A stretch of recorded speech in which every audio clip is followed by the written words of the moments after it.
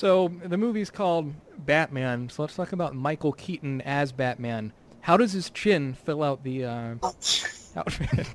Boo doo doo doo doo doo doo doo doo doo. There was a podcast called The Sequel Cast. They talked about movies. And they talked about something else called boobies. The Sequel Cast. Oh, it's the Sequel Cast. It's the Sequel Cast. www.sequelcast.com. Hello, you're listening to The Sequel Cast, a podcast talking about movies in a franchise, one movie at a time. This is your host, Uncle Milkshake. With me is Thrasher. Howdy, fellas. And Jersey Jason. Hey. We have a special guest this episode. We have Tyler. He's a co-host of Battleship Pretension. That is a podcast that is a movie podcast that they typically have comedians on as guests. And they don't follow the latest movies necessarily, but they do interesting topics like Bill Murray's career, or talk to people such as Maurice LaMarche. It's a wide range of things they do in Battleship Pretension. And Tyler, welcome to the show. Thank you very much. Now, you look at the name Battleship Pretension, and I naturally think of a film, Battleship Potemkin, an old Russian silent film. It's weird, I thought of Battlefield Earth. Or Das Boot. I don't know how to respond to any of that, except the first thing. We... Okay, so when we were first coming, I wish I could take credit for the name. It was actually my co-host who came up with it, and a lot of people tried to talk us out of it. And for those that don't know, it is a play on the term Battleship Potemkin, because our theory is that if you get the joke, you'll like the show, which has turned out to not be the case all the time, by the way. But anyway, so David came up with it, and I laughed and thought it was pretty solid. I laughed first out of incredulity, where I was just like, "Oh, that's funny. We could never call it that, of course, but that's very funny." And a lot of our friends tried to talk us out of it, but we had to go with what we liked, and so we went with that. And since then, we've actually gotten a lot of people saying that, "Hey, I got to give that show a try just on the title alone." So I think it has served us. It has served us very well. It was between that and the film cabinet, which was going to. We liked that because it implied it's a cabinet where you store films, but we are also Dr. Caligari. That also, as well as we're writing movie law because we are the film cabinet. What about the celluloid closet? Isn't there a show with that name? No, there's a documentary. Oh. It's a documentary about movies. Yeah, I think it's a book written by, is it Gore Vidal? I don't recall if the documentary is related to it, but that one. From what I understand, there's a strong association with that book and documentary that I feel like would give people the wrong impression about our show. But anyway, so that's where the title came from, and we're very pleased with it. We do get compliments on it frequently, but it wasn't my idea, unfortunately. Now, you've had comedians on your show a lot, and a lot of movie podcasts, the Sequel Cast, which you're listening to now included, have a comedic bent. What is it about movies that make people want to, poke fun at them when they're talking about it, or do like Mystery Science Theater style commentaries at movies? What's so funny about film? Well, the thing, in my experience, we started having comedians on simply because they were the most approachable here in Los Angeles. A comedian, the very nature of what they do involves engaging with an audience. And so they weren't very emotionally cut off as some actors have been when we've approached them. And they're very willing to do it, and especially when we tell them what the show is about, that it's less interviewee and more just getting their take on a specific topic or whatever the case may be, and that there's not necessarily an expectation of them to perform bits or anything like that. And I think that idea appeals to them a great deal, just the opportunity to just sit and talk about something that they probably have an opinion on, because chances are, if you have become a comedian, you probably started as an actor, or you might still act, and you are probably involved in film in some way. And so you find a lot of crossover. You find that comedians do have strong opinions about film because if for no other reason, a lot of comedians need to stay topical, and topical means politics and movies and television. And so they see a lot of movies and they have opinions. And so I think for them it's actually refreshing that they're not being asked to talk primarily about themselves and their own careers, which if they're ever on a show, chances are that's what the topic is. And so I think they enjoy talking about something that isn't their primary career or themselves. It's but something that they still have a strong opinion on. That's cool. I know one comedian, Patton Oswalt, and he's been in a bunch of things, but he loves film so much, and he talks about it a lot in his routines, and talks about his love of film. Very much so. He's a guy that we've been wanting to get for a long time, except that because he actually is starting to really explode. He's starred in movies, he's starred in television, and so he's very busy. There are some higher profile comedians in the LA stand-up scene that we were able to get, and it astounds me that we were able to get them, like the Sklar brothers and Jimmy Pardo and a few others. And so, but yeah, people like Patton Oswalt or Doug Benson who have really started to take off. Benson even has his own movie podcast.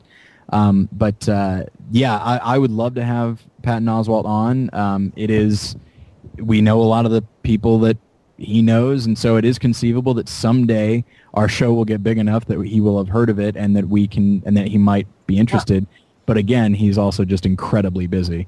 But yeah, there's a theater here in Los Angeles in which Patton Oswalt and several other comedians will host an evening of like their favorite movies, and so yeah, he's a big movie nerd. And it turns out that a lot of the comics that we had on, and we didn't know that they were big nerds, it turns out that they just leap at the chance to talk about this stuff because it's like a passion of theirs, and that I had no idea about.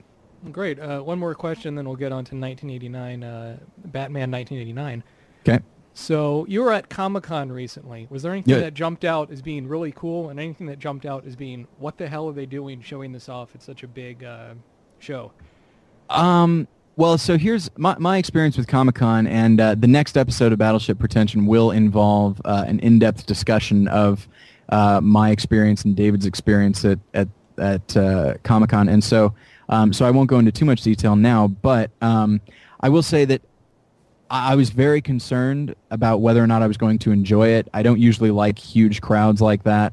And the first day when we were just trying to find parking, like I was just circling around looking for a place to park. I would pay any fee. I did not care. And I was so furious. And I was like, I am never coming back. This is the worst experience ever. I hate it.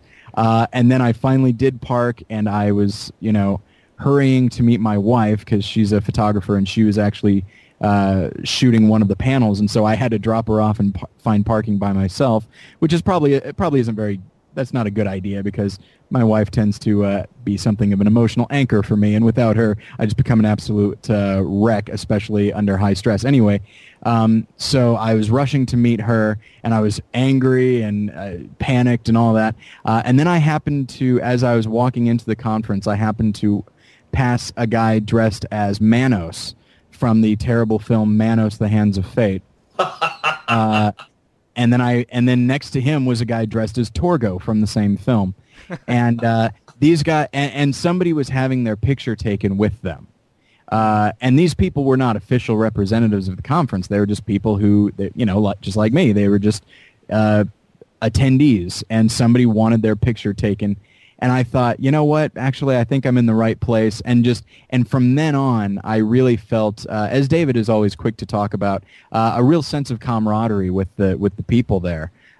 Just the realization that a lot of people that go to there is an expectation and kind of a stereotype about the people that go to Comic-Con, that they're all like comic book guy from The Simpsons. They're big and fat, can't get women, that it's like 95% men and 5% unattractive women.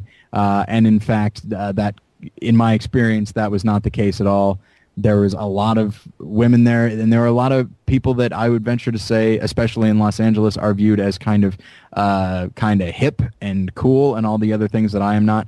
And it just really, I don't know. There is just a sense of people that might be slightly considered slightly nerdy and maybe even kind of social misfits.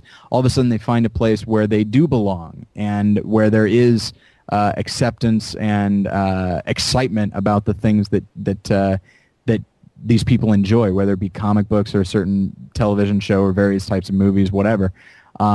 So oddly enough, my favorite part of Comic-Con was not necessarily, or the thing that struck me about Comic-Con was not necessarily any specific panel that I went to or anything like that. It was really just a function of the fact of Comic-Con, the spirit and the tone of Comic-Con, which I realize sounds very abstract, but if you go and you are able to not be overwhelmed by it, as I was at first, you actually will come to really appreciate what it stands for. And again, I know that's very lofty and very abstract, but once you go there, you'll see what I'm talking about.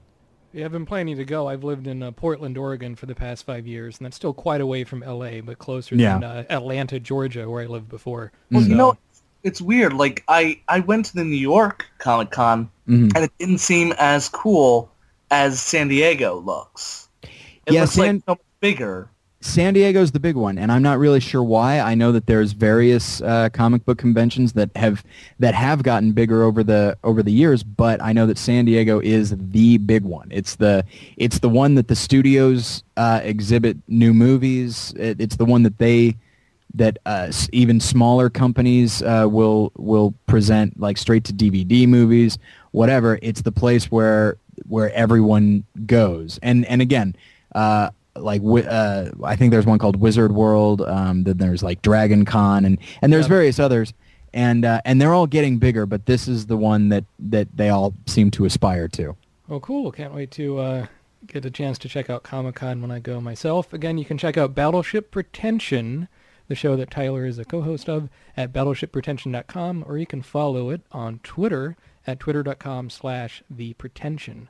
Yes, and that is that's my co-host that does the Twitter, which is fine. He's much cleverer than I am with the 140 characters, so I highly recommend it. And if you want to I've played 140 characters. Nice. Yeah, with Comic-Con, the thing that jumped out to me, just from the online coverage, is the pictures from the Kenneth Branagh film Thor that's going to come out next year. It looks like a camp disaster, and I really enjoyed Kenneth Branagh's movie Mary Shelley's Frankenstein.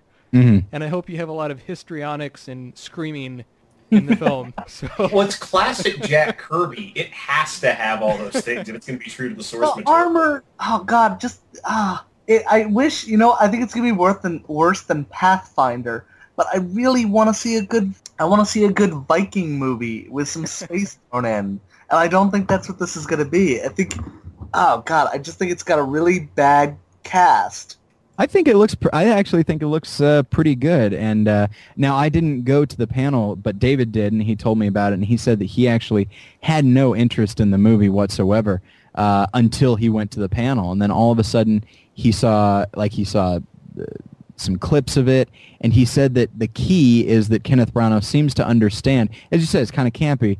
That he seems to understand that this whole thing is a little silly. It's sure. And so he. Without turning it into, the Adam West Batman series or anything, he seems committed to not taking it too seriously, which seems to be the hallmark for the latest Marvel films. Iron Man, Incredible Hulk, and I imagine probably Captain America and Thor, is that it's all very important. What the characters are going through is important, but it certainly is not the Christopher Nolan Batman films where everything is just so very serious. See, that's what I want to see in a Captain America film. I want to see Saving Private Ryan for the first 30 minutes of the movie. I would be fine. I think of all of them, that's the one that probably should take itself kind of seriously. Yeah. But from what I heard a rumor that Marvel has said that the film version of Captain America is is actually not going to be like the flag-waving Captain America of the comic books, and part of me is like, I feel like that's a mistake. That's the nature he's of the not character. Captain America. Exactly. I'm most worried about the Avengers film. Anytime you have that many characters in a team, and the X-Men movies did it pretty well, especially for X-Men 1 and 2. It's a difficult balance to keep that many heroes, and then they tend to overstuff heroes and villains in one film. Yeah. Okay, seriously though, Matt, really, the first movie is really a Wolverine movie. Oh, there's no question about it. I mean, He's it's a star of that trilogy, yeah. But I mean, like, it's don't get me wrong. I like the first and especially the second X-Men film, but at the same time, like a character. Yeah, Roger Ebert was always quick to point out that because he doesn't have the history with the comic book characters and doesn't know Wolverine to be the rich character that he is, so Ebert was only looking at the character's powers, and he said, how is it that this runty little guy with claws, how is it he gets way more screen time than the woman who can control weather? And so, which is kind of a good point. In the comic books, of course, they could juggle that kind of thing because you could have a Wolverine issue, a Storm issue, a Cyclops issue, whatever. Whereas in a movie, you kind of have to pick who's going to be the leader, and yeah, it was always Wolverine. Not really the leader in the sense of the team, but the leader in the sense of the film. The lead, I guess, is the way to play it. Exactly. Well, actually, I know how Wolverine got more screen time than Storm in that first movie. Storm hadn't won her Oscar yet. There you go. I thought it was because Wolverine blew Bryan Singer, but... Oh, wow. No, it's 'cause, okay, here, I'm gonna alienate some listeners. No, it's because Marvel fans blow Wolverine. Very true. Wolverine is a very strong character, and there's a lot going on there. I don't appreciate you getting all mean about it. Well, you know who's not mean I'm at all? I'm not actually offended. It's fine. You know who's not mean at all is he's not an X-Man, but there is a Batman. So, with that forced segue aside, we're going to cover... Oh, wait, that's how we're getting into this? Holy segue, Uncle Milkshake. Yeah. Oh, my gosh. Okay. You know what? I think I got to leave. I'm sorry. After that, I can't. Okay. Thanks very much, Tyler, from Battleship Pretension. BattleshipPretension.com. It's no problem. And, oh, my gosh. You know what? It's fine. Let's stick with it. Let's talk about 1989 and 1989 Batman, directed by Tim Burton, produced by Peter Guber, who used to be a hairstylist. Or no, is that John Peters? Damn it. Okay. Screenplay by Sam Hamm, Warren Scarron, based on a story by Sam Hamm, based on the comic by Bob Kane, although the original Batman comic is written by Bill Finger. Such stars as Jack Palance, Robert Wall, and Porkins from Star Wars, with a score by Danny Elfman. This is Batman 1989. So, Tyler, I have to ask you, where were you when you first saw this Batman movie from 1989? I was on vacation with my family in San Diego, and I went and saw it in the theater, and absolutely loved it. So, yeah, I don't know how old you guys are, but I'm old enough that I saw the first Batman in the theater. It's weird. I can't remember. I know I was of age to have gone and seen this. I don't remember if I saw it in the theaters or not. I saw Batman Returns. I even got the Frisbee. Was it a Frisbee of Catwoman's bustier? No, it's a Frisbee that just says Batman Returns, and it's like this, it looks like gravestone, and it's still really great. It's still... With the snow on top of the text, yeah? Yeah, basically. Right. Oh, man, but I don't remember if I saw this in the theater. I saw this in, I think, if I recall correctly, 1990. What it was is the school, for a number of reasons, the school year that year at the school I was going to ran into the summer because we had some terrible blizzards earlier that year, and a lot of school days got canceled. And one of those summer days, the school had decided to do a field day. But wouldn't you know it, that day it rained. So the whole school stuck inside on what's supposed to be a field day.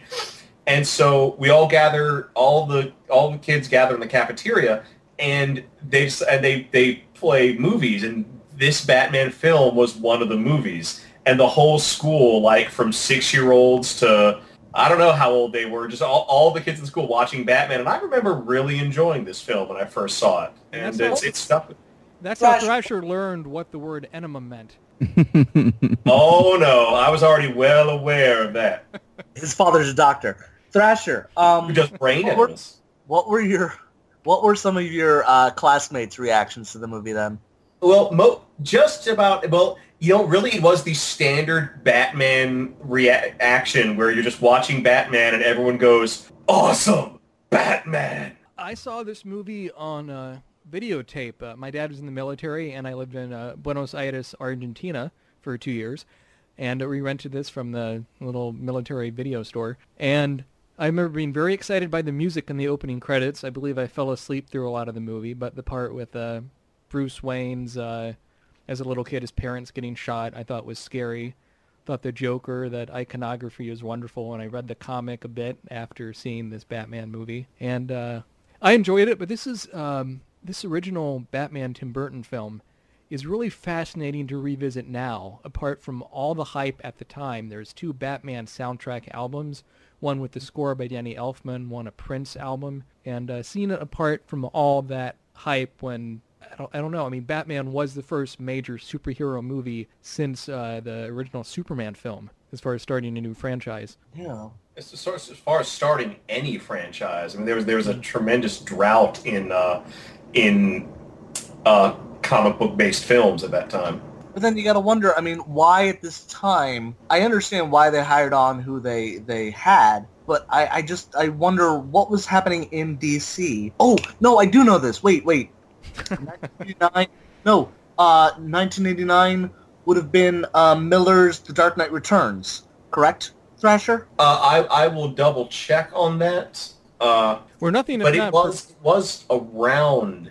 Yes. No. It says here. I found it. The Dark Knight Returns was out that year, and so was The Killing Joke, which were a much darker take on the Dark Knight. And they wanted to. I guess they must have brought it to the screen because it wasn't like a campy comic anymore. This was during the time when comics were becoming darker, with characters like Wolverine, the Punisher, and Batman just becoming a lot more serious about what's going on about their villains. But it was also the time that Eastman and Laird created the Teenage Mutant Ninja Turtles to rebel against that encroaching grim attitude that comics were requiring. Tyler, were you familiar with the Batman comics at all before seeing the movie, or did the movie inspire you to read the comics? I was actually never much of a Batman person growing up. I did prefer X-Men, but I was aware of the Adam West series, and I enjoyed watching it when I was a kid, and I remember seeing this and thinking like, wow, this really is very different from that show, and it really did fascinate me, and I was really I went from being an X-Men guy to being a Batman guy for a little while.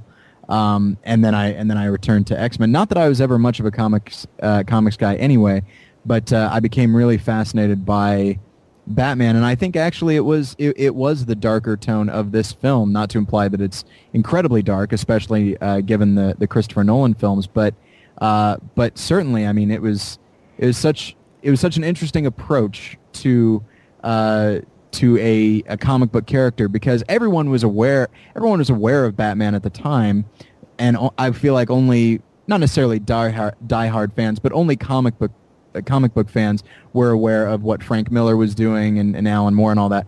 And so I think to have Tim Burton, just inject it with all this German expressionism and all this weird darkness, it probably was kind of a jolt for people who were just generally aware of what Batman was and who the Joker was. I'm sure they all thought of Cesar Romero, and then you see this really garish, horrifying-looking creature in a city that is itself garish and horrifying. One could venture to say gothic. And Tim Burton's amazing artwork, just Tim Burton's vision on this movie with his gargoyles and his skyscrapers. Yeah, terrifying city to live in. Absolutely, it won the Oscar for art direction, and it would become the first of many times that a Tim Burton film would win that Oscar, because he does have. I mean, I remember. So back in college, I wrote a paper on the use of German expressionism in Batman films, even going back as far as the Adam West series, in that the Dutch angle used to shoot the villains and was an external representation of their unbalanced minds. Now, it probably didn't go much further beyond that, but yeah, it really fascinated me just how for several years a mass audience would engage in hardcore German expressionism in Beetlejuice and then Batman and especially in Batman Returns, which we'll talk about another time, possibly next week. Why not? And so it really fascinates me that he managed to it's like he kind of Trojan horsed it a little bit, where he's like, oh, you're giving me Batman? Oh, now's my chance.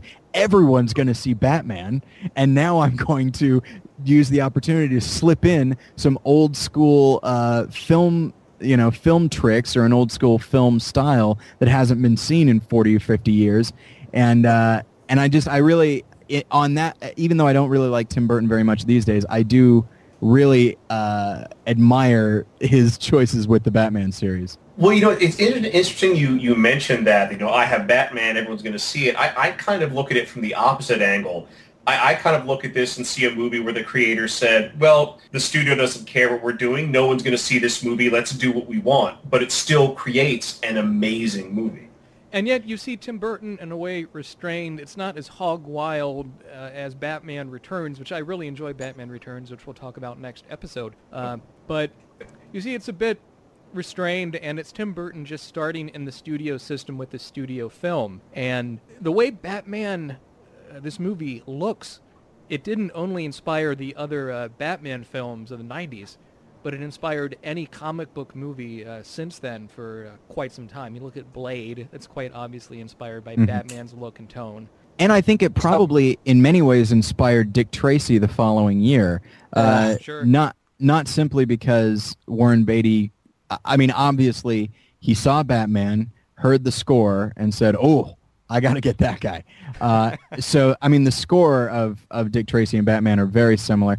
And Danny Elfman doesn't really throw out a lot of new things, but at the same time, those scores are very similar. But also just it obviously inspired Warren Beatty a great deal just as far as a visual look and just trying to create an entire city through models and matte paintings and all of that. And so, and then of course it inspired Darkman. It inspired it, and of course Batman Returns comes out, and I guess we'll talk more about this next time. And it inspired what to me is the best representation of Batman ever, which is Batman the Animated Series. And I mean that cartoon started to then set the tone for other superhero cartoons that would come in the next 10 years or so. But yeah, it really changed the way superhero or comic book films in general were made. So the movie's called Batman, so let's talk about Michael Keaton as Batman. How does his chin fill out the outfit? It's really cool because I got to see the Tim Burton exhibit at the New York Met. Really? Okay, so what was that, just his concept drawings through his different films, or? Oh, wait, hold on one second, sorry. No, it was his models, his advertisements that he had done for companies. Can you hear that ringing on your side? Yeah, but go on. Yeah. It could be the Bat phone. No, it's not the Bat phone. God damn it. Sorry about this. 1 second. Let me start over so that we can edit this crap out. What was I talking about? Oh, no. The Met exhibit. Yes, I got to see the Tim Burton Met exhibit, and it was his sketches, a bunch of his photography, which really isn't amazing, but his sketches and his models, and they had objects from the movies. They had the Michael Keaton mask, and they had the Penguin crib, which I wanted to steal so badly. But then it also had a student film that he did of Hansel and Gretel, which was very trippy because the guy who played the father also played the evil witch and the mother. No, was it a cartoon? I believe that might have been an episode of the Shelley Duvall Fairy Tale Theater from HBO. No, it wasn't a cartoon. It was a Asian style with all these weird toys that come out of the woods and a duck that basically throws up gold. It's very twisted and strange. It was like one of his first things that he ever did. Well, I don't think it was Shelley Duvall. I hope not. No. was before his time. Just it had a lot of inspirational things. Like it showed you like how his art developed, showed you sketches for things he had done. They were showing all the Stain Boy cartoons in a hallway, which is really cool. Actually, Jersey Jason, I do feel the need to correct you. I believe that exhibit was at MoMA. Oh, I'm sorry. Yes, it was Metropolitan Museum of Art. The Museum of Modern Art. Museum of Modern Art. Thank you, MoMA. Yes. Okay, so yes, at the MoMA, they had it was a really cool experience. They were also showing a bunch of his movies downstairs, which I didn't get a ticket for. I wasn't there at the right times for them. But it was a really cool exhibit. It was really neat to see a lot of the props and see how many people were stuffed in this little room. Oh my God, so many people just there for the Tim Burton movie, or for the Tim Burton exhibit.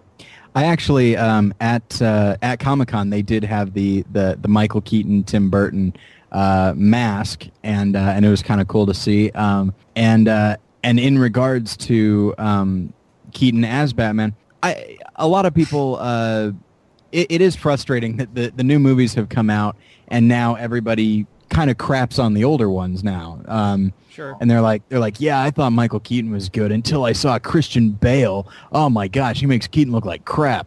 It's like, slow down, everybody. Let's calm down just for a second. Keaton is still really great because the key to playing Batman is to not. Okay, Clooney, I think, actually was a very good Bruce Wayne. I agree, but not a good Batman. And I think I like Michael Keaton as Bruce Wayne. The only part that I really don't like is when he's in Vicky Vale's apartment talking to the Joker. That's the only time that I see him break the character of Bruce Wayne in a way that I don't think is appropriate. Although I think it's a choice that Bruce Wayne is making. I don't think it's something that's naturally flowing from him. I think it's all right. I need to do something that will inspire a reaction out of the Joker, hopefully a violent reaction. See, I saw it as him going back to Beetlejuice stick. Well, it is very Beetlejuicean, I will say that, but it is a choice that the character is making. It's a choice that the actor is making as the character, but it's not. I don't think it's like, oh, Bruce Wayne has flown off the handle. No, he wants to seem as if he's flown off the handle. But it is, in retrospect, it is kind of strange given what has been largely recognized as what Bruce Wayne is, which is he's always very calm, very collected. And so for him to, even if the character himself is acting, it is a strange choice for everyone to make. But I think some of that might also have to do with the choices that they made with the Batman mythology in the '89 Batman, where Joker, spoilers, is responsible for the death of Bruce Wayne's parents, which I know that choice made a lot of comic book people very, very upset, and perhaps rightfully so. I think I'm okay with that. The tricky thing in any first movie of a franchise or any first movie of a reboot of a franchise is that you have to introduce the origin story in some fashion, and so much time is blown on the origin that when you get to the actual plot of the movie of Batman doing shit, there's not much going on. I guess I'm not thinking about Batman in this case, but maybe more of X-Men or one of those. Mm-hmm. And you're trying to tie together that these characters have a past and give them more of a motivation for the Joker. I'm okay with that, but then, like you, Tyler, I'm only really familiar with Batman from the films. I have very little exposure to the comics. I've read Batman Year One with it's Frank Miller, and I think that's it. Well, I as a person who's familiar with Batman in all of his film forms and in his comic book forms, not only do I like that they made the Joker the murderer of Bruce Wayne's parents in this film, I think it's very appropriate. I will avoid ranting as best I can, but I really do feel that continuity-based storytelling is a terrible idea for comics, especially comics that have been running more or less consistently since the 1940s, as Batman has. And, Batman has been around so long, I do believe you can legitimately say that he is a mythological character. Batman is a figure of American mythology. And the thing about myths, they change with every telling. Every time you tell a myth, whether it's the myth of Robin Hood, the myth of Batman, the myth of Hercules, you change it to fit the times and to fit the audience. And when I look at this movie, I just see another telling of the Batman myth. And in this particular telling, the Joker is the killer of Batman parents. But that makes the story so much tighter and gives Batman an even greater motivation for going after the Joker beyond just, well, it's a clown that kills people and I want to stop him. It gives him a real personal stake.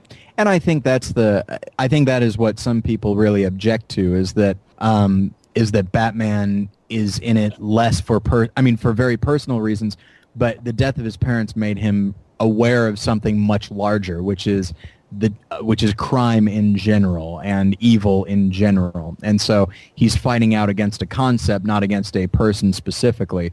And in making the Joker the murderer of his parents, one could make the argument that once the Joker is dead and once revenge, or one could say justice, has been meted out, well, hey, my parents have been avenged, now it's time to stop. And I was rewatching Batman today, and that is something that I think that the new films have done a good job with, is really making his motivation something larger than merely the experience that he went through.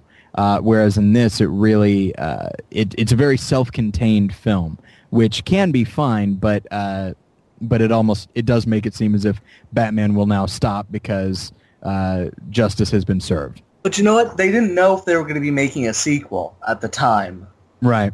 Yep. So if they had just made this movie, if it had been okay successful, or if it had done no business whatsoever, they just said, oh, well, we have the one contained story. We don't have to do anything afterwards. Yeah, I think the worst possible ending you could have done for Batman is have Batman take off his mask and reveal it's the Joker underneath. Where did that come from, Uncle Milkshake? It came from absolutely nowhere. But I'm thinking, you know how they have those endings that tease a sequel? Oh, yeah. But regardless, awkward silence, crickets, awkward silence. We've talked a lot about the character of Batman, but very little about this film from 1989. Well, I think everybody... And you notice, since this movie was from 1989, it really takes its pace in communicating the story.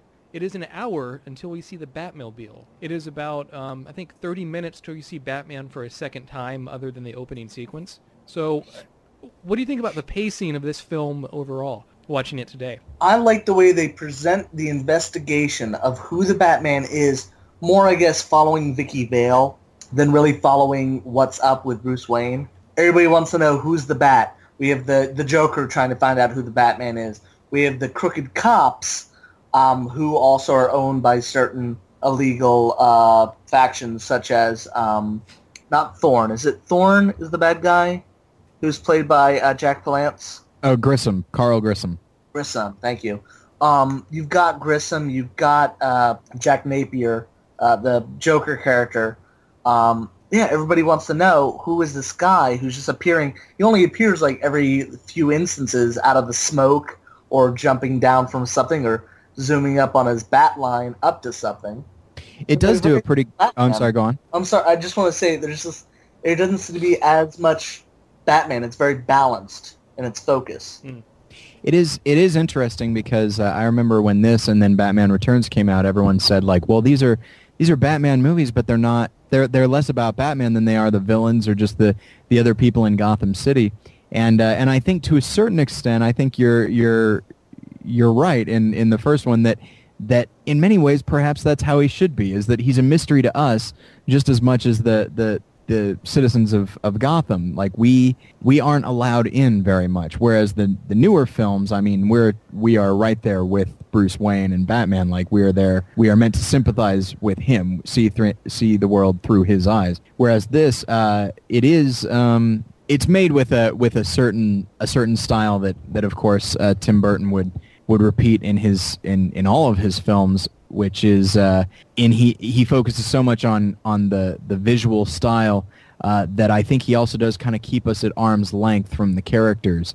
And so yeah, Batman and Bruce Wayne always remain something of a mystery, and I think that's where Michael Keaton was some really solid casting, is because he seemed to understand the certain enigma of Bruce Wayne, and that he can't be easily summed up or easily figured out. And so in regards to the proportionality of how much Batman and Bruce Wayne were featured in the film, I think that actually served the story that they were telling. And I guess also there's, I mean, Nicholson had top billing, and so I guess there was the expectation of, let's show a lot of Nicholson. And there's the fact that he's just clearly having a whole lot of fun, and he would provide comic relief while also providing a great deal of color and excitement and all these other things. So it really does. What was that? He's good at being mad. I mean, look at all the people that they wanted to play. Robin Williams was actually trying to get the job as the Joker. Can you imagine a different person playing that Joker? Thrasher, what would Robin Williams sound like as the Joker? Well, he would either just be full of freaking insane, or be like, oh, Batman, I'm going to need you. Oh, Batman, you're going to swing yourself, going to hit a ball. Oh, I've got a ball for you. Yeah, we're having a ball here. Oh, we're having a really good time. Yes, fantastic, wonderful. But to be fair, in all seriousness, I can imagine Robin Williams or Jerry Lewis or any number of other actors, even with a comedic bent, playing the Joker. But I imagine them each as a completely different Joker. Robin Williams probably would have been as good as Jack Nicholson's Joker, but he wouldn't have been Jack Nicholson's Joker. And I'm very pleased with the Joker that Jack Nicholson and Tim Burton created in this film. You know who else they approached? James Woods. What? Oh, damn! What? Can you imagine James Woods as the Joker? Yes. Hollywood. Do that right now. Put James Woods is the Joker. Oh my gosh. I think he might be actually too frightening is the problem. But I recall that the person before Nicholson, like the person who pretty much had the role, and then I think other obligations caused him to go elsewhere, was Tim Curry, which I think would have been a really interesting bit of casting. And as you mentioned, I mean, it would have taken the character in a whole different direction, and it would have taken, I think, Tim Curry's career in a whole different direction. But yeah, I'm very. I mean, we're on the Joker now, so I'll go ahead and say that I'm very happy with Nicholson's Joker. I think he does a really wonderful job because actually, I recently did a show called the Benny South Street Chronicles, in which I talked about how much I don't particularly love Heath Ledger's performance as the Joker. Yeah, sorry everybody. Anyway, but to me, like, one of the key elements of the character of the Joker is that even though he is killing people and doing horrible things, he himself is having a blast. And that's something that I never really got from Ledger's Joker. And of course, some of that has to do with just the writing, but also my personal interpretation of what that character is. But with Nicholson, he's obviously the actor and the character are having a lot of fun in what they're doing. As they walk through the museum tearing up the art, I mean, it's such a fun scene to watch. Song. What was that? To a Prince song. Uncle Milkshake, how much of that Prince song do you think we could put, what's it called? What's his name? Like Party Man? How much of that do you think you can put in the pot? Party Man. I can plug that in post, but awesome. Yeah, but I mean, and if you look on YouTube, you can see those Prince music videos for some of the numbers he did for this film, which are fascinating movies in their own right. But isn't there a music video where Prince's face is painted in two different ways? Like one half is the Joker and one half is Batman? I believe so. That's very strange. It is extremely strange, but the Prince music in the scene where the Joker is defacing these popular works of art and spray painting them and throwing paint on top of it like a Pollock painting. I think with the Prince music, it works somehow. I don't know. It's such a weird thing, but you see the size of the boombox that the Joker's thugs are carrying around, and you're like, okay, yeah, that's when boomboxes were this big. Now I can have like every single Beatles album made 1,000 times over, this in the size of a chiclet with an iPod Touch. Well, you know what? Now that I think about it, that boombox may be the only thing that dates this film. One that newspaper reporters actually count for anything, but but you still get that in superhero films. I mean, look how much time the Spider-Man's films stay with the Daily Planet. Not the Daily Planet. That's the wrong continuity. The Daily Bugle. But that art scene, I adore and despise that scene. Like I love, like, as an artist, I hate seeing art defaced. But at the same time, the Joker just has this such a gleeful menace as he splatters paint and messes up paintings and statues and everything. I just love it because there is that impulse you have as an artist where sometimes you do want to destroy as you create and take another person's work to use that as the foundation to create what you believe is a superior work. And I love that. I love that whole scene playing out. And then, of course, I love it afterwards when a little later on when you run into the Joker's mall and just you told me you'd let me watch you improve the paintings. Like, I love that he clearly explained to her beforehand he wanted to go into a museum and quote unquote improve painting. The interpretation of the Joker as like an artist, the way he describes himself, is really interesting, and it really does seem to be true to the comic book, while also incorporating some of the darkness that the characters were starting to acquire, within a few years of the film being released. And that's the thing, as I said before, in regards to Michael Keaton. With Nicholson, when Heath Ledger's Joker came out, everyone hailed it as like the most amazing thing ever, and in doing so, they kind of crapped on Nicholson's Joker and said, "Oh, he's over the top." And I remember thinking, and even today, I thought, like, well, yeah, he's the Joker, he's over the top, but also he's over the top in what to me seems to me is a completely organic way. It does seem to flow out of the actor himself. He's not forcing anything, and as such, you get a performance that to me is very satisfying.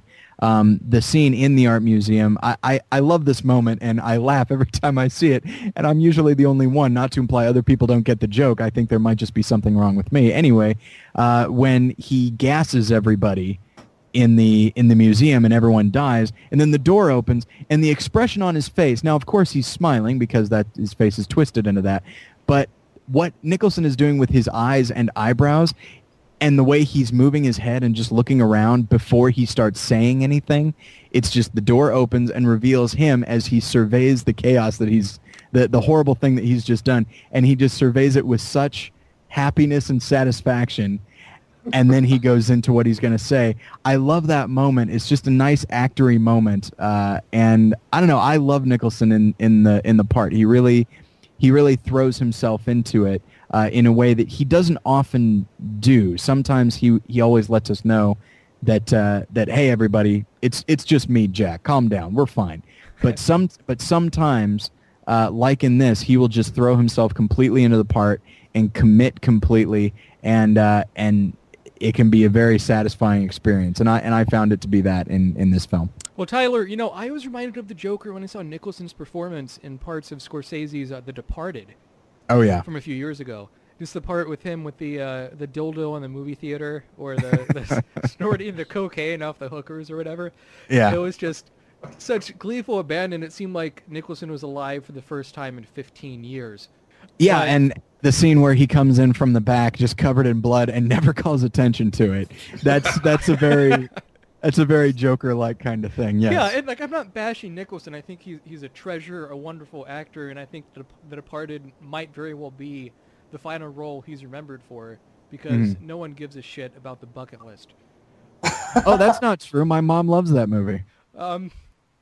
If you want to see, Morgan Freeman talk about cat poop flavored coffee, you might enjoy The Bucket List. Oh my! But here in the sequel cast, we're talking about Batman 1989. As you know, they have the classic makeup of the Joker in this film from the comics, and it looks great on Nicholson. But I find cool? The guy who did the prosthetic makeup, Nick Dudman, he also does all the Harry Potter films, and he was also responsible for Legend. Wow, yeah, and the great Tim Curry Devil Darkness role, right? Yes. But in Batman, seeing Joker when he has the flesh-colored paint over his Joker makeup and he has the fake smile, I think is far more disturbing.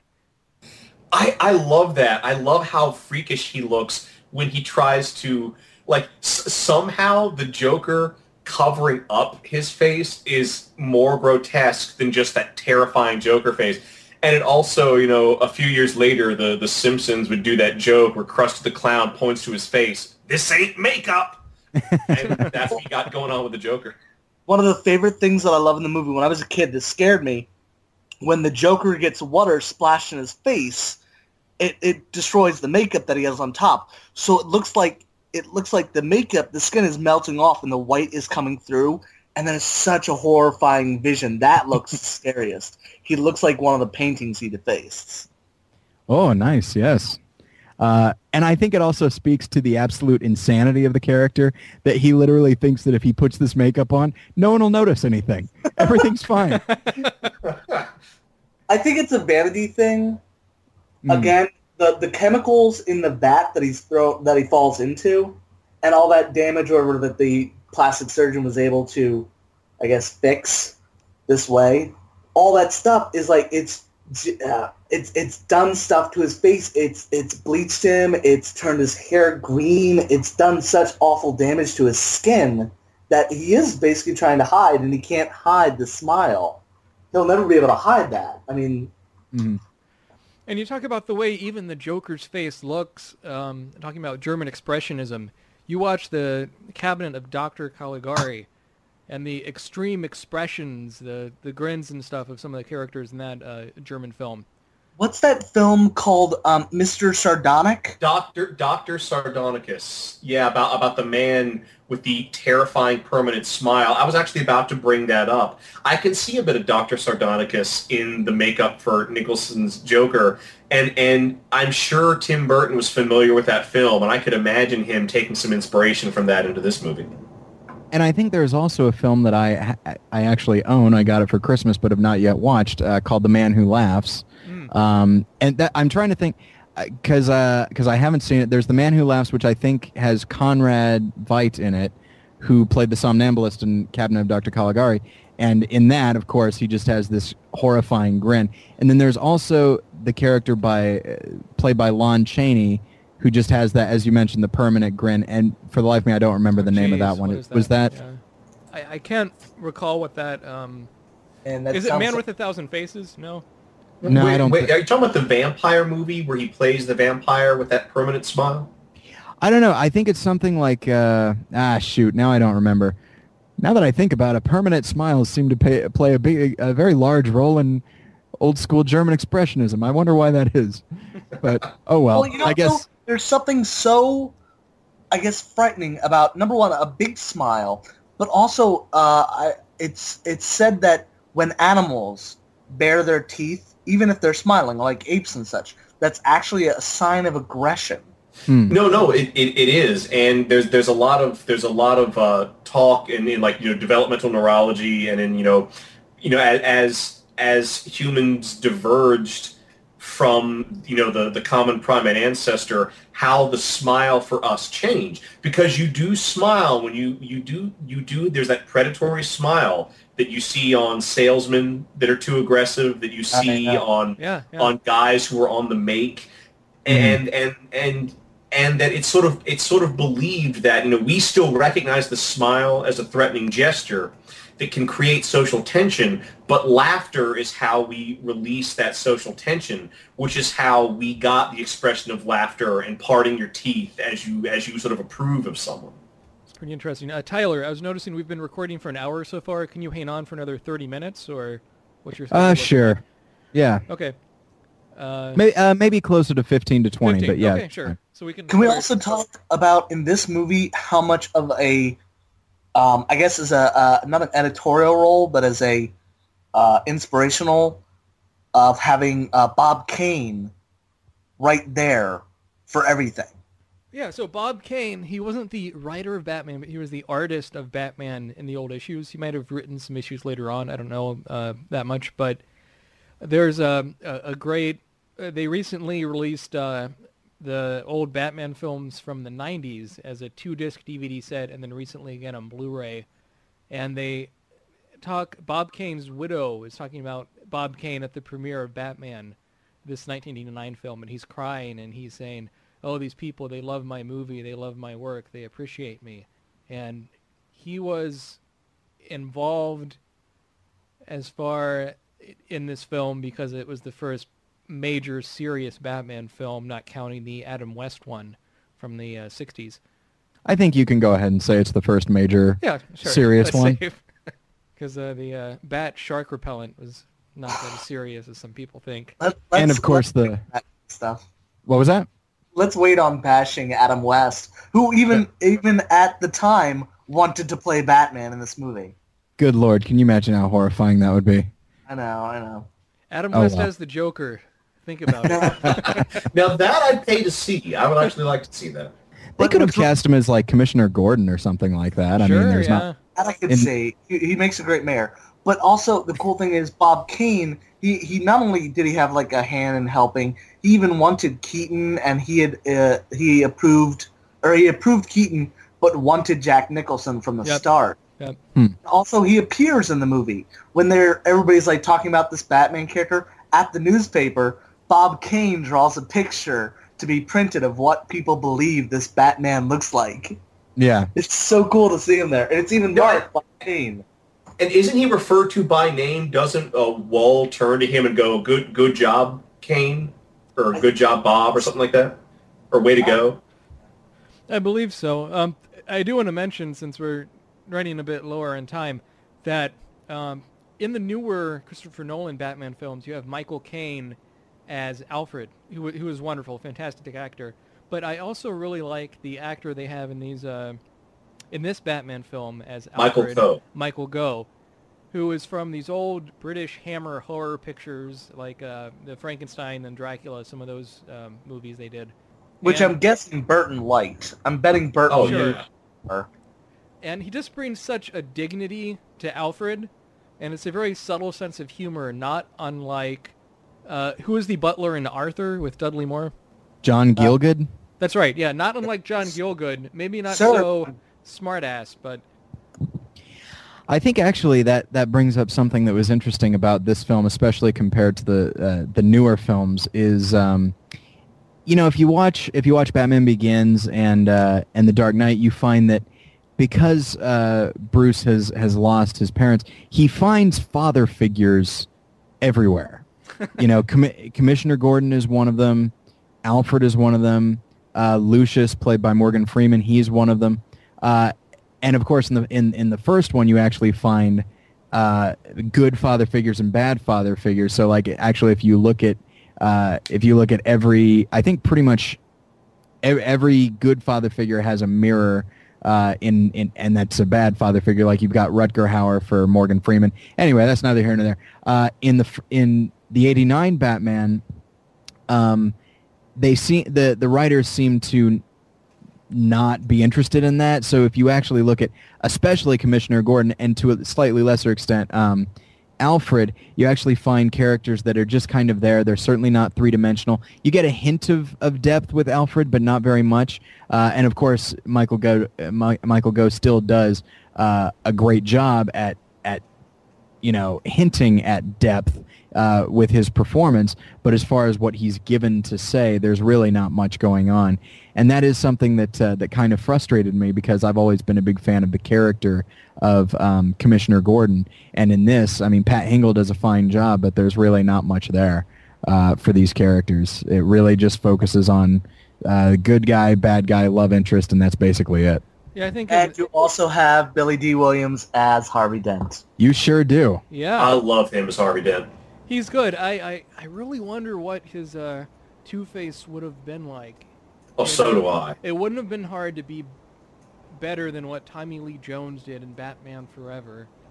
Are you guys going to be talking about Batman Forever? We will. Oh, yeah. It looks like our schedule, if you can come on for next week, this same time on Wednesday, we're doing Batman Returns. Mm-hmm. And then we're taking a bit of a hiatus, but I'll inform you when we do the later Batman films if you want to come on for those as well.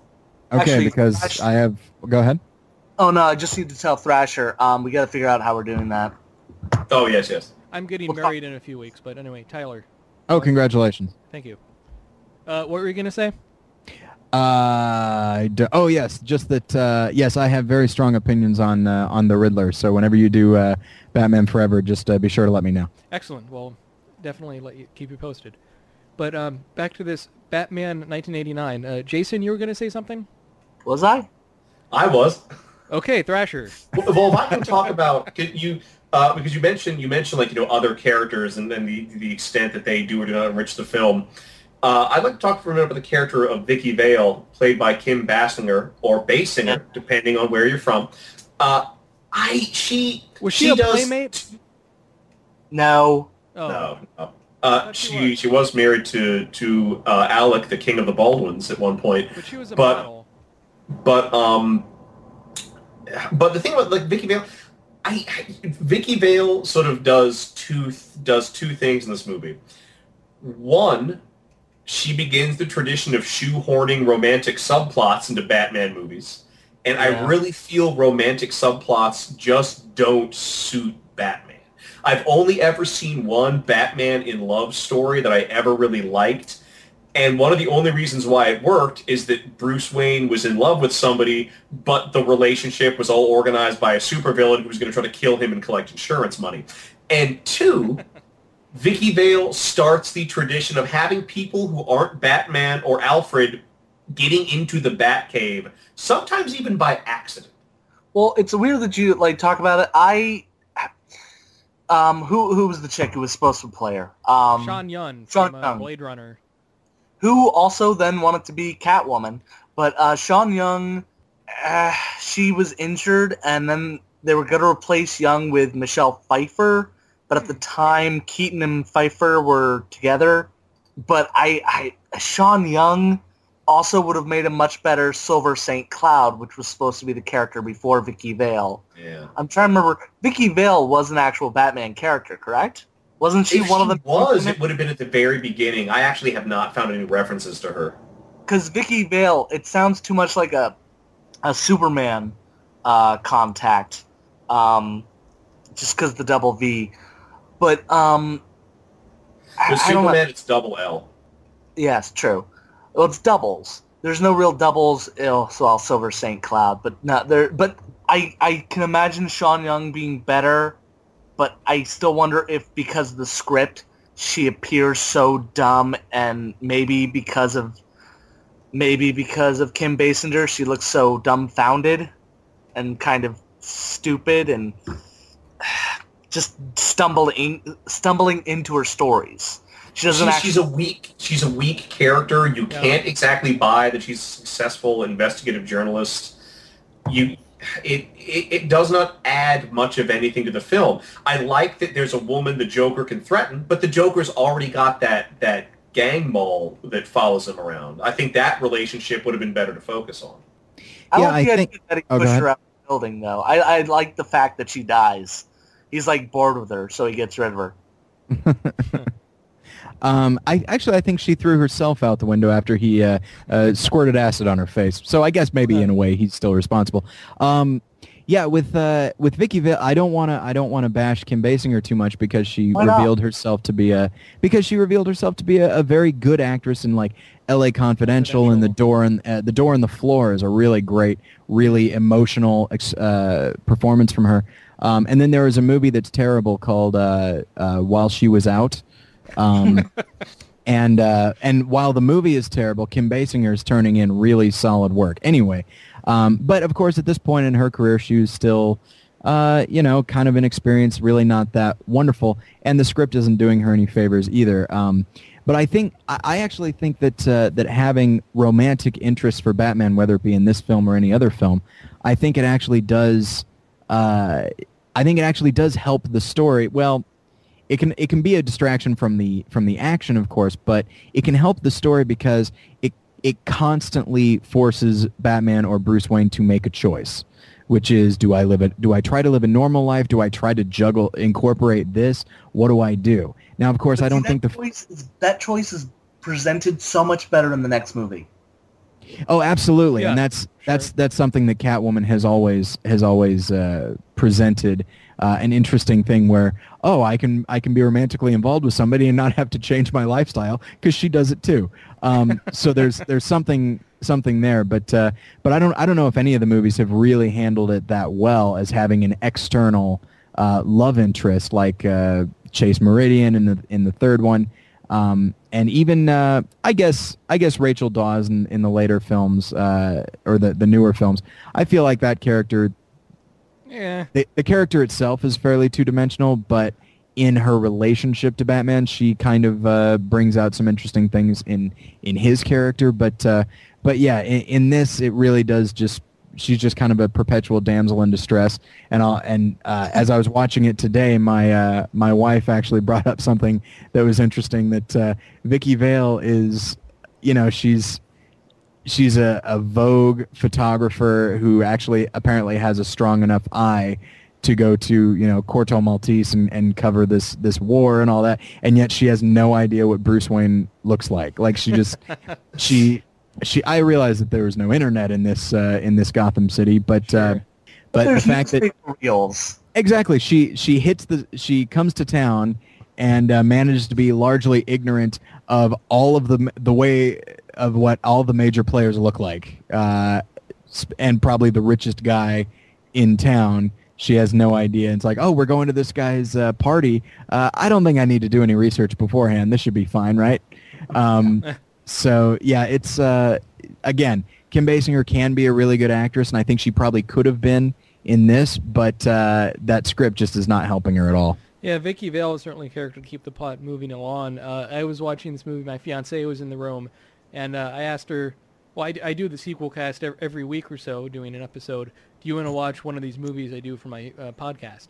And she said, I don't want to see Batman because I hate Michael Keaton's face. He makes me uncomfortable. Uncomfortable, really? Yeah, Well, and I think of Michael Keaton, I think of Jeff Goldblum as similar twitchy character actors from the 80s. Eyes and eyebrows. Yeah, rising eyebrows. But This whole movie was eyebrows. yeah, nothing. You got Nicholson versus Keaton. I mean, that in itself, right. you don't have to have any makeup for that, and it's already kind of creepy. Should have been called Batman Eyebrows Begin. well, even the Batman's mask has freaky eyebrows. All right, Tyler from Battleship Pretension, I know you got to get going, but final thoughts on Batman. We'll cut you in at the end of the show. Are you able to come in next Wednesday the same time for Batman Returns? I think so. I will try to make it a priority. Okay, if not, we can reschedule. Okay. So, all right, last thoughts on Batman, Tyler? I think for what it is, it's really great. It is not trying to approximate reality like the Nolan films are. It's a heightened version of reality, and as such, the art direction, the character design, and the way the characters are played all feed into that, and really just do a solid job of just creating this other world, which is, of course, the world of comic books. And so a lot of people look at what Nolan has done, which is quite an achievement, and they crap on the earlier Burton films. But you need to realize that these films aren't trying to take place in our reality. They're not trying to ask any deep societal questions. They're just meant to have fun and maybe splatter some psychosis on the screen at the same time. And it's just it's a lot of fun, and I really enjoy it, and I highly recommend it. It's very well put. Tyler is a co-host of Battleship Pretension. Check it out, battleshippretension.com, twitter.com/thepretension. And thanks very much for being on the show. I don't suppose we could also... I have two podcasts. Could I plug my other one as well? Sure, it's a TV one, right? No, that's David's. David's I'm is... sorry. Mine is another movie one. Okay, go on. Which it's called More Than One Lesson. You can find it at morethanonelesson.com, and it's basically film criticism from an overtly Christian point of view. And that one is a little more up to date. I recently did an episode on Toy Story 3. But any movie from like the last 3 years or so, I discuss it artistically and then, of course, thematically. And so that's at morethanonelesson.com. You can also find it in iTunes. Yeah, it's not necessarily every week. In fact, it's looking like it's like every 3 weeks or so.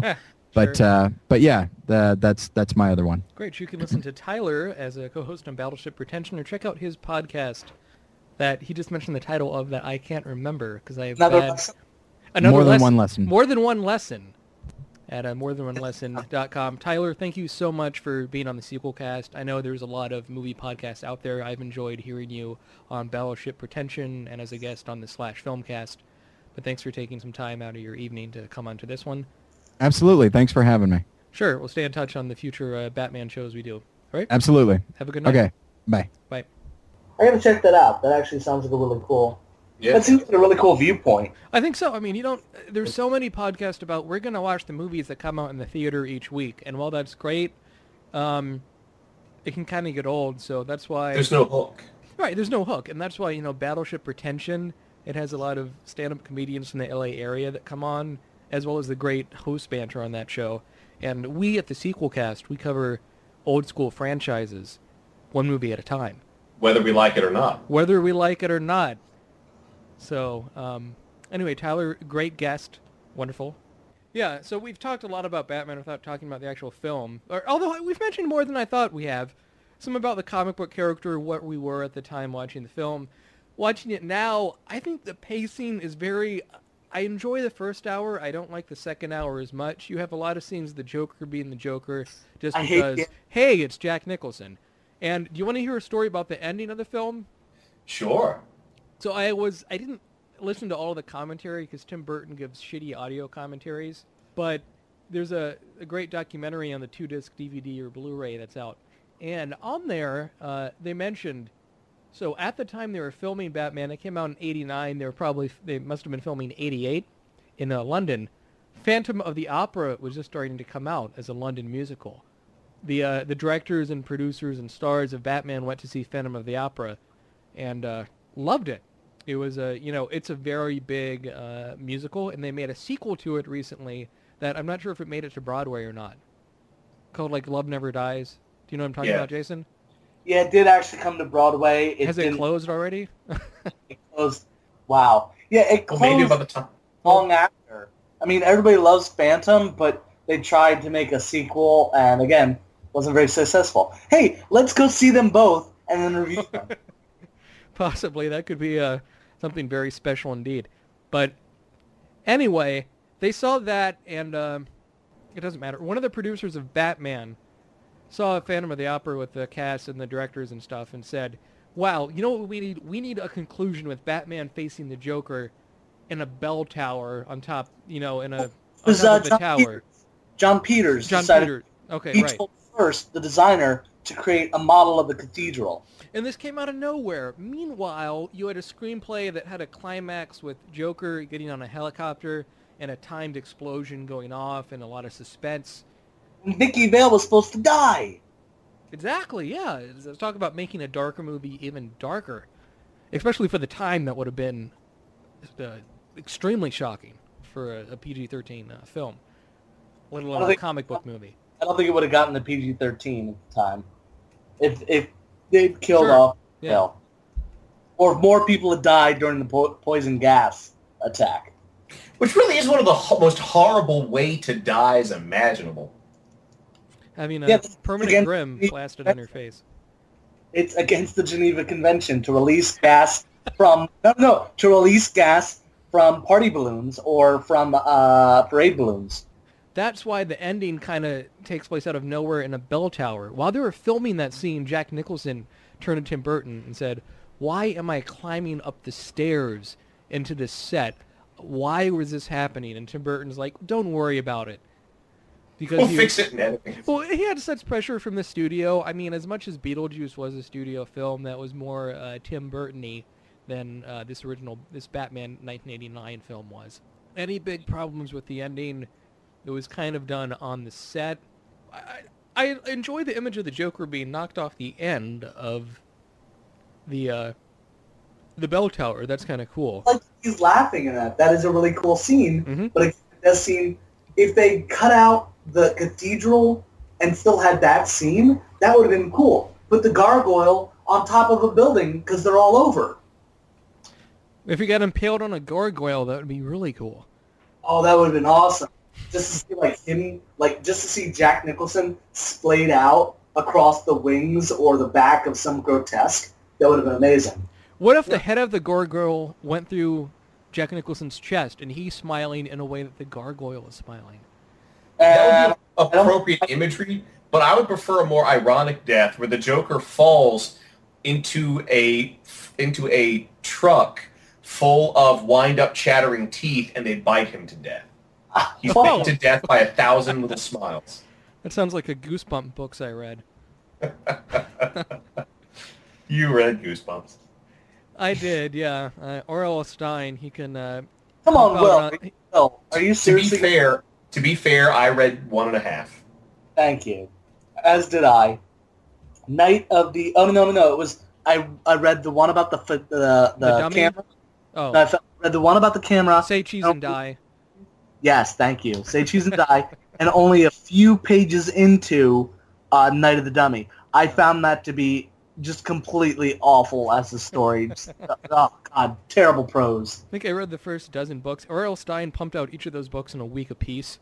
I don't doubt it. He's a very smart businessman. But It's like Roger Corman. just like Batman, sure. Yeah, we're talking about Batman or something. Can we talk a little bit, like, this movie definitely has a comic book feel. Everything is much more silly. I mean, the buzz, the joy buzzer, It death. has a super reality. It does. As you mentioned, Jason, the shot composition is excellent. And while it is campy, it's not just Joker popping balloons and sitting on whoopee cushions. He shoots people point blank. There's not blood. You don't see... it's not as graphic in a PG-13 movie as, say, The Dark Knight is, for God's sake. Yeah. But it still has moments of darkness, even though by today's standards, those seem pretty tame, cartoony, if you will. But it just, I don't know. It seems, when I watch it now, it seems so silly since I've seen a very reality-based version of what the possibility is with a character. That is a tricky thing to go back to after seeing Heath Ledger. I mean, when I saw Heath Ledger, and it's a wonderful portrayal of the Joker, or as Heath Ledger as the Joker, it made me think, well, what character could have continued that portrayal if in the third Christopher Nolan Batman movie they do the Joker again, which I don't think they will. Benicio del Toro, I think, could have been an interesting Joker. No, I hate his voice. I hate him in everything but... No, okay. I hate Benicio del Toro Okay. in everything but Snatch. His voice annoys the crap out of me. The mumbling, the method acting thing? Yeah, his mumbling and his just terrible speech. The way he talks in The Wolfman, I'll kill all of you! It's like, what the fuck? I have the Blu-ray rented sitting on my TV at home. I need to check it out. I'm very curious. See how the Wolfman is. I know there are people who look kind of like him who would be much better. The guy who plays Brett from Flight of the Conchords looks like Benicio del Toro and can act 10 times better than him because you can understand what he's saying. He does rely on the mumblecore a bit too much. But let's go back to Batman. We should wrap this show up. Thrasher, anything else that sticks out to you about Batman? We've talked about the film, the character, the comics, the legacy in this episode so far. When you think of Tim Burton's original Batman film from 1989, what is the one thing that jumps out? Joy. There is a lot of joy in the performances. As dark as it is, there's joy in the direction. You can tell that Burton and the designers are just in love and just thrilled to be packing so much detail into every frame. It's like a lot of the best films we've talked about. Everyone in this film seemed to have been having the time of their life. That's not true. Burton said the movie itself was complete torture for him. I said looks like, not was. Yeah, no, it was because of studio interference, and he had a lot of problems with some of the producers who he'd later have as producers on Sleepy Hollow, which I think is a wonderful late-period Burton film, or a current, more recent Burton film without it doesn't have a sequel, sadly, so we can't talk about it. But Tim Burton is a really fascinating director, and is Batman the only films he did a sequel to?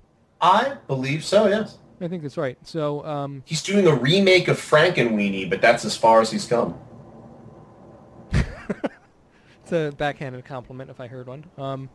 I'll backhand your compliment. You already have. Okay. Thank you. I'm trying to remember a sequel that he might have. I'm pretty sure that's it. He is doing like some movie based off a board game or something called Monsterocalypse. That's gonna be Monsterocalypse. And I really liked Mars Attacks, so it sounds like it'd be along those lines. I loved Mars Attacks. Oh my god, I don't want to see a campy Monsteropolis. I guess it could work. I guess it basically would be like Tim Burton doing a Godzilla movie. But I'd like to see Tim Burton do a Godzilla movie. Or rather, the Tim Burton from 10 years ago doing a Godzilla movie. And he has a Godzilla reference in Pee-wee's Big Adventure, his first theatrical debut. He is a Godzilla fan. Absolutely. Jersey Jason, Yes. when you think of Batman, the 1989 film, what is the one thing that jumps out? The phrase or actor or whatever? Man, I'd rather talk about the second one. I agree. Well, if Tim Burton's Batman were a tree, what kind of tree would it be? A Oh my spruce. god. No, it would be. Oh man, it would have to be something like a maple losing most of its leaves and very tapped. And in the second one, that maple would be covered in snow. Very well put, Thrasher. So Uncle Milkshake, what I think of the original Batman, first half is a wonderful film, has some very iconic imagery. The first scenes in the Batmobile, driving to the Batcave, the set design, the cinematography, all this stuff is great. But as is common in Burton films, the art direction can get away in the way of the plot. Wow. And I don't think that's an unfair comment. No, but yeah, once you said that, it kind of dawned on me. Yeah, that's completely valid. And so I think the script is okay. The Joker stuff is good. If it would have been, Joker the movie instead of Batman the movie, that could have been really something pretty special. But it's launched the first major superhero franchise since Superman. It's worth checking out. It doesn't hold up as well as it might have at the time, but Yeah. certainly worth a rental or a purchase if you can find it for inexpensive price. So next episode we're going to be covering Batman Returns. Hopefully you'll be able to get a Tyler from Battleship Pretension on again. He stressed to me in emails time and time again, Batman Returns is possibly his favorite film of the Batman franchise. With this Batman 1989 episode, we're starting off a series of 4 or 5 episodes covering the Batman movies from the late 80s to the late 90s. And we'll be wrapping that up with an episode on the Batman animated series and the comics and live-action show and so forth. Uncle Milkshake, you know what's also on right now? What? Catwoman. I've never seen Catwoman. I've always wanted to see it. That's another one that maybe would get a bonus episode, much like Tim Burton's Planet of the Apes. It's We could on- lump that in the bonus one, yeah. It's on Oxygen right now. They've got it back-to-back. So if you want to catch it at 11 o'clock, I don't know what it is on your side, but Catwoman's playing on Oxygen, which is Channel 69. Great part. Regardless of episodes. where or when you're listening to this podcast, Catwoman is on Oxygen, which is on Channel 67. Great. So thanks again for doing the show, guys. I thought this Batman episode was great. No, good Great. guess. Well, very good Well, guess. thank you. I've I've enjoyed Battleship Pretension. You can check out Battleship Pretension at battleshippretension.com. Tyler is a co-host of that show. He also hosts a show about More than one lesson. I got to check that out. what is it called? More than One lesson. one lesson. A Christian themed movie show. They can look at movies from a Christian perspective. And again, battleshippretension.com. You are listening to the Sequelcast. Check out the website, sequelcast.com. Twitter.com/sequelcast. Send us an email, sequelcast@gmail.com. Tell us how much you liked or hated the show. This is Uncle Milkshake Thrasher? And Jersey Jason. saying, Tell your friends, I'm Sequelcast. I'm Batman.